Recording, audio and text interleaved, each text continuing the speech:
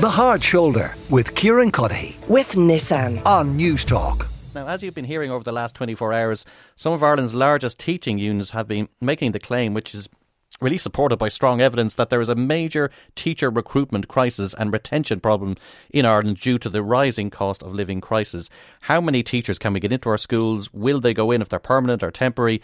And who will staff our secondary and primary schools over the next few years against that backdrop of rising prices? So joining me now is Peter, who is a Dublin-based secondary school teacher who is planning to leave Ireland and no longer take up teaching work here. And we'll also hear in a few minutes from Sean Twomey, who is the principal of St Al's College Secondary School in Carrigtohill, to discuss the wider issue. Both of you are very welcome to the Hard Shoulder.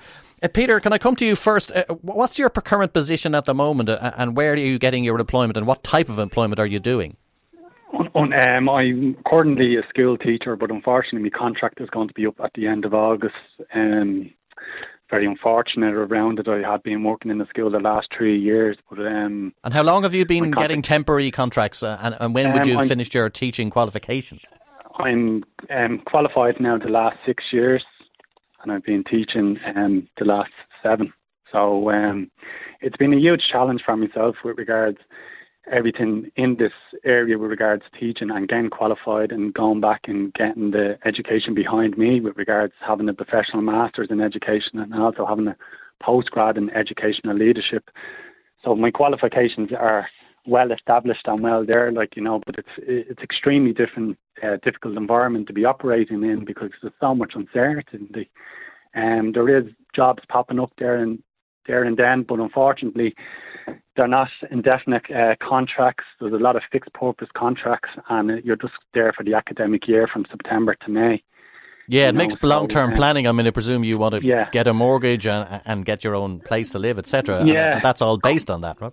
Yeah, currently, I'm saving money, saving hard as best I can with regards to trying to get one foot on the property market. But it's huge obstacles, obviously, in relation to everything that's going on in the current climate with regards to inflation and the prices of everything. And it's just very problematic with regards to the way our society is working and the way we're looking after our teachers, And I do believe that the Department of Education has a lot to answer for this in relation to the allocation of teachers. And obviously after teaching during a pandemic, there was allocation of extra hours given to schools. But as soon as that came to an end in May, they're taking back those hours. And unfortunately for some principals, it's been a huge challenge for them because they have to cut back on their resources then, but then it affects me as a teacher, and it affects many other teachers. Sure. And Peter, can I ask you, how many permanent posts have you applied for, and did you get interviewed, or did you get any response at all to any of those applications? I have applied for a lot of jobs there the last few weeks, and I have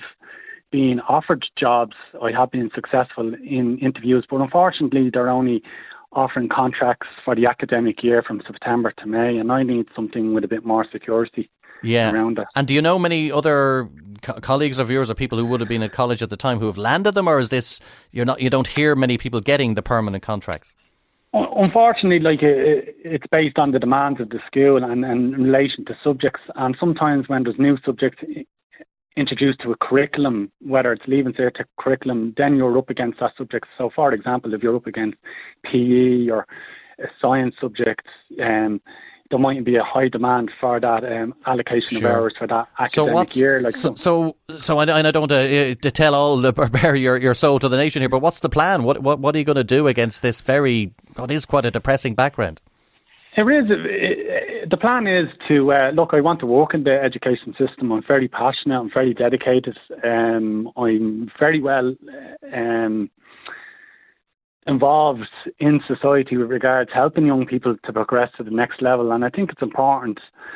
I want to work in Ireland, but unfortunately my current status is that I had applied for a job overseas, and I had been encouraged by my partner to do so, and I have been offered a 2-year contract to go out and work in Dubai, and a fairly lucrative deal as well, that way. I know money doesn't buy happiness, certainly makes the world go around. So are you going to head eastward? Well, I have a flight on Saturday morning, so that sounds pretty definite to me. It's coming very close, yeah. coming fairly close to it, Well, it's a terrible tragedy to lose you to the system, but equally you have to think of yourself, and it sounds like you're subtly hinting to our audience that it is a decent, sweet deal financially for you. So I understand, but again, leaking out people like yourself out of the system can't be a good thing. Let's just get a wider lens onto this problem of teacher recruitment. Thanks for that, Peter. But we've also got Sean Twomey, who's a principal of a school, St Al's College, which is a secondary school in Carrigtohill. Good evening, welcome to the Hard Shoulder, Sean. Hi, Emmet. Thanks for coming on. You heard Peter there vividly really describing his own personal story. He has a way out, obviously. There are people recruiting elsewhere, and we are losing a lot of teachers and nurses, of course, to that particular source. But is this really kind of going to reach some kind of new nadir because of inflation? Up to now, we were pretty much at no inflation. We were at 2% or lower at its worst. Is this going to become, the teacher recruitment crisis, going to be really amplified on the back of these higher prices that people are trying to absorb? Being honest, it's probably not just an issue in relation to the higher prices. There's kind of a perfect storm hitting education at the moment. You have the two-tier pay, which means that the newer teachers are really up against it in relation to the money and the remuneration that they're getting in comparison to their colleagues within the staff room. But you also have the increased cost and the longer amount of time it gets to qualify as a teacher now by the doubling of what was a 1-year HDIP in education to a 2-year PME, which is costing 12 to 15,000 for students to qualify. Some teachers are now taking as long to qualify as a junior doctor. And do you think the system, and when we say the system, obviously the department is part of it, schools themselves, the management bodies, there's a whole set of stakeholders in education. Do you think we've been really living for far too long on this reliance on temporary staff, and everyone, including the teacher unions to some degree, we've all kind of looked the other way a little bit as cheap labour has kept the system turning over? I mean, it was quite unknown 20, 25 years ago. This is a reasonably recent phenomenon, or at least at this level. Who do you blame for just allowing that system to kind of almost silently become the norm? I don't know, is there anybody to blame? But some of it is as a result there's a huge amount of leave agreements available to teachers. I think somewhere in the region of 42 different types of leave is available to teachers, which means that there's a lot of short-term contracts within the education sector, which means that teachers can be quite a while looking to get that elusive year-long or permanent post that they're going to get. And they're also, I know Emmet is heading to Dubai. Peter, I think it was. Yeah, Peter, yeah. Peter is heading to Dubai. So we've had teachers that have joined us actually only today. We had our induction for 9 new staff members, 3 of whom have come down to us from Dublin because of the cost of living up there and the cost of accommodation, and 1 who has returned to us from Dubai. But likewise, we will have teachers that will take a career break to take that opportunity to go on to travel and to experience good things, but also to financially build up the money that they will need if they wish to come back to get a deposit for a house within our area. And Sean, just to get a sense of it, how many years would you say, from your own personal experience, and you are at the education coalface, how many years is it taking to get a permanent post? From talking to colleagues and people in your own staff room and so on, how many years did they have to teach before they kind of landed this elusive permanent contract? It really depends on, to a certain degree, on what happens within the school. You could be within the school for a year and maybe there's a colleague who's retired after 35 years, which means a vacancy has become available. That means that you've walked into a permanent pension position within 3 years of leaving college. But likewise, you may be a number of years. Myself, I was 6 years before I got my first permanent position in education, and that was going back 20 years ago. So it wasn't unusual back then also.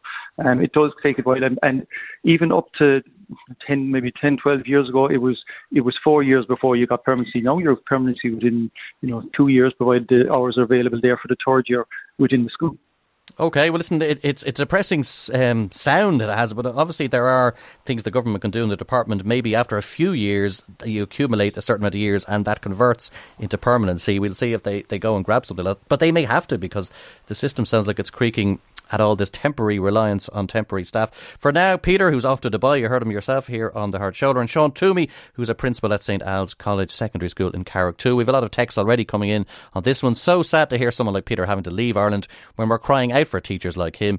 Please wish him the best of luck and hope that he returns. Well, you just have. And totally understand what Peter is saying. I've been on temporary contracts doing maternity cover again this September. It can take years to get a permanent post. So somebody who knows the inside track. Now this. The Hard Shoulder with Carrigtohill. With Nissan. Weekdays from 4 on News Talk.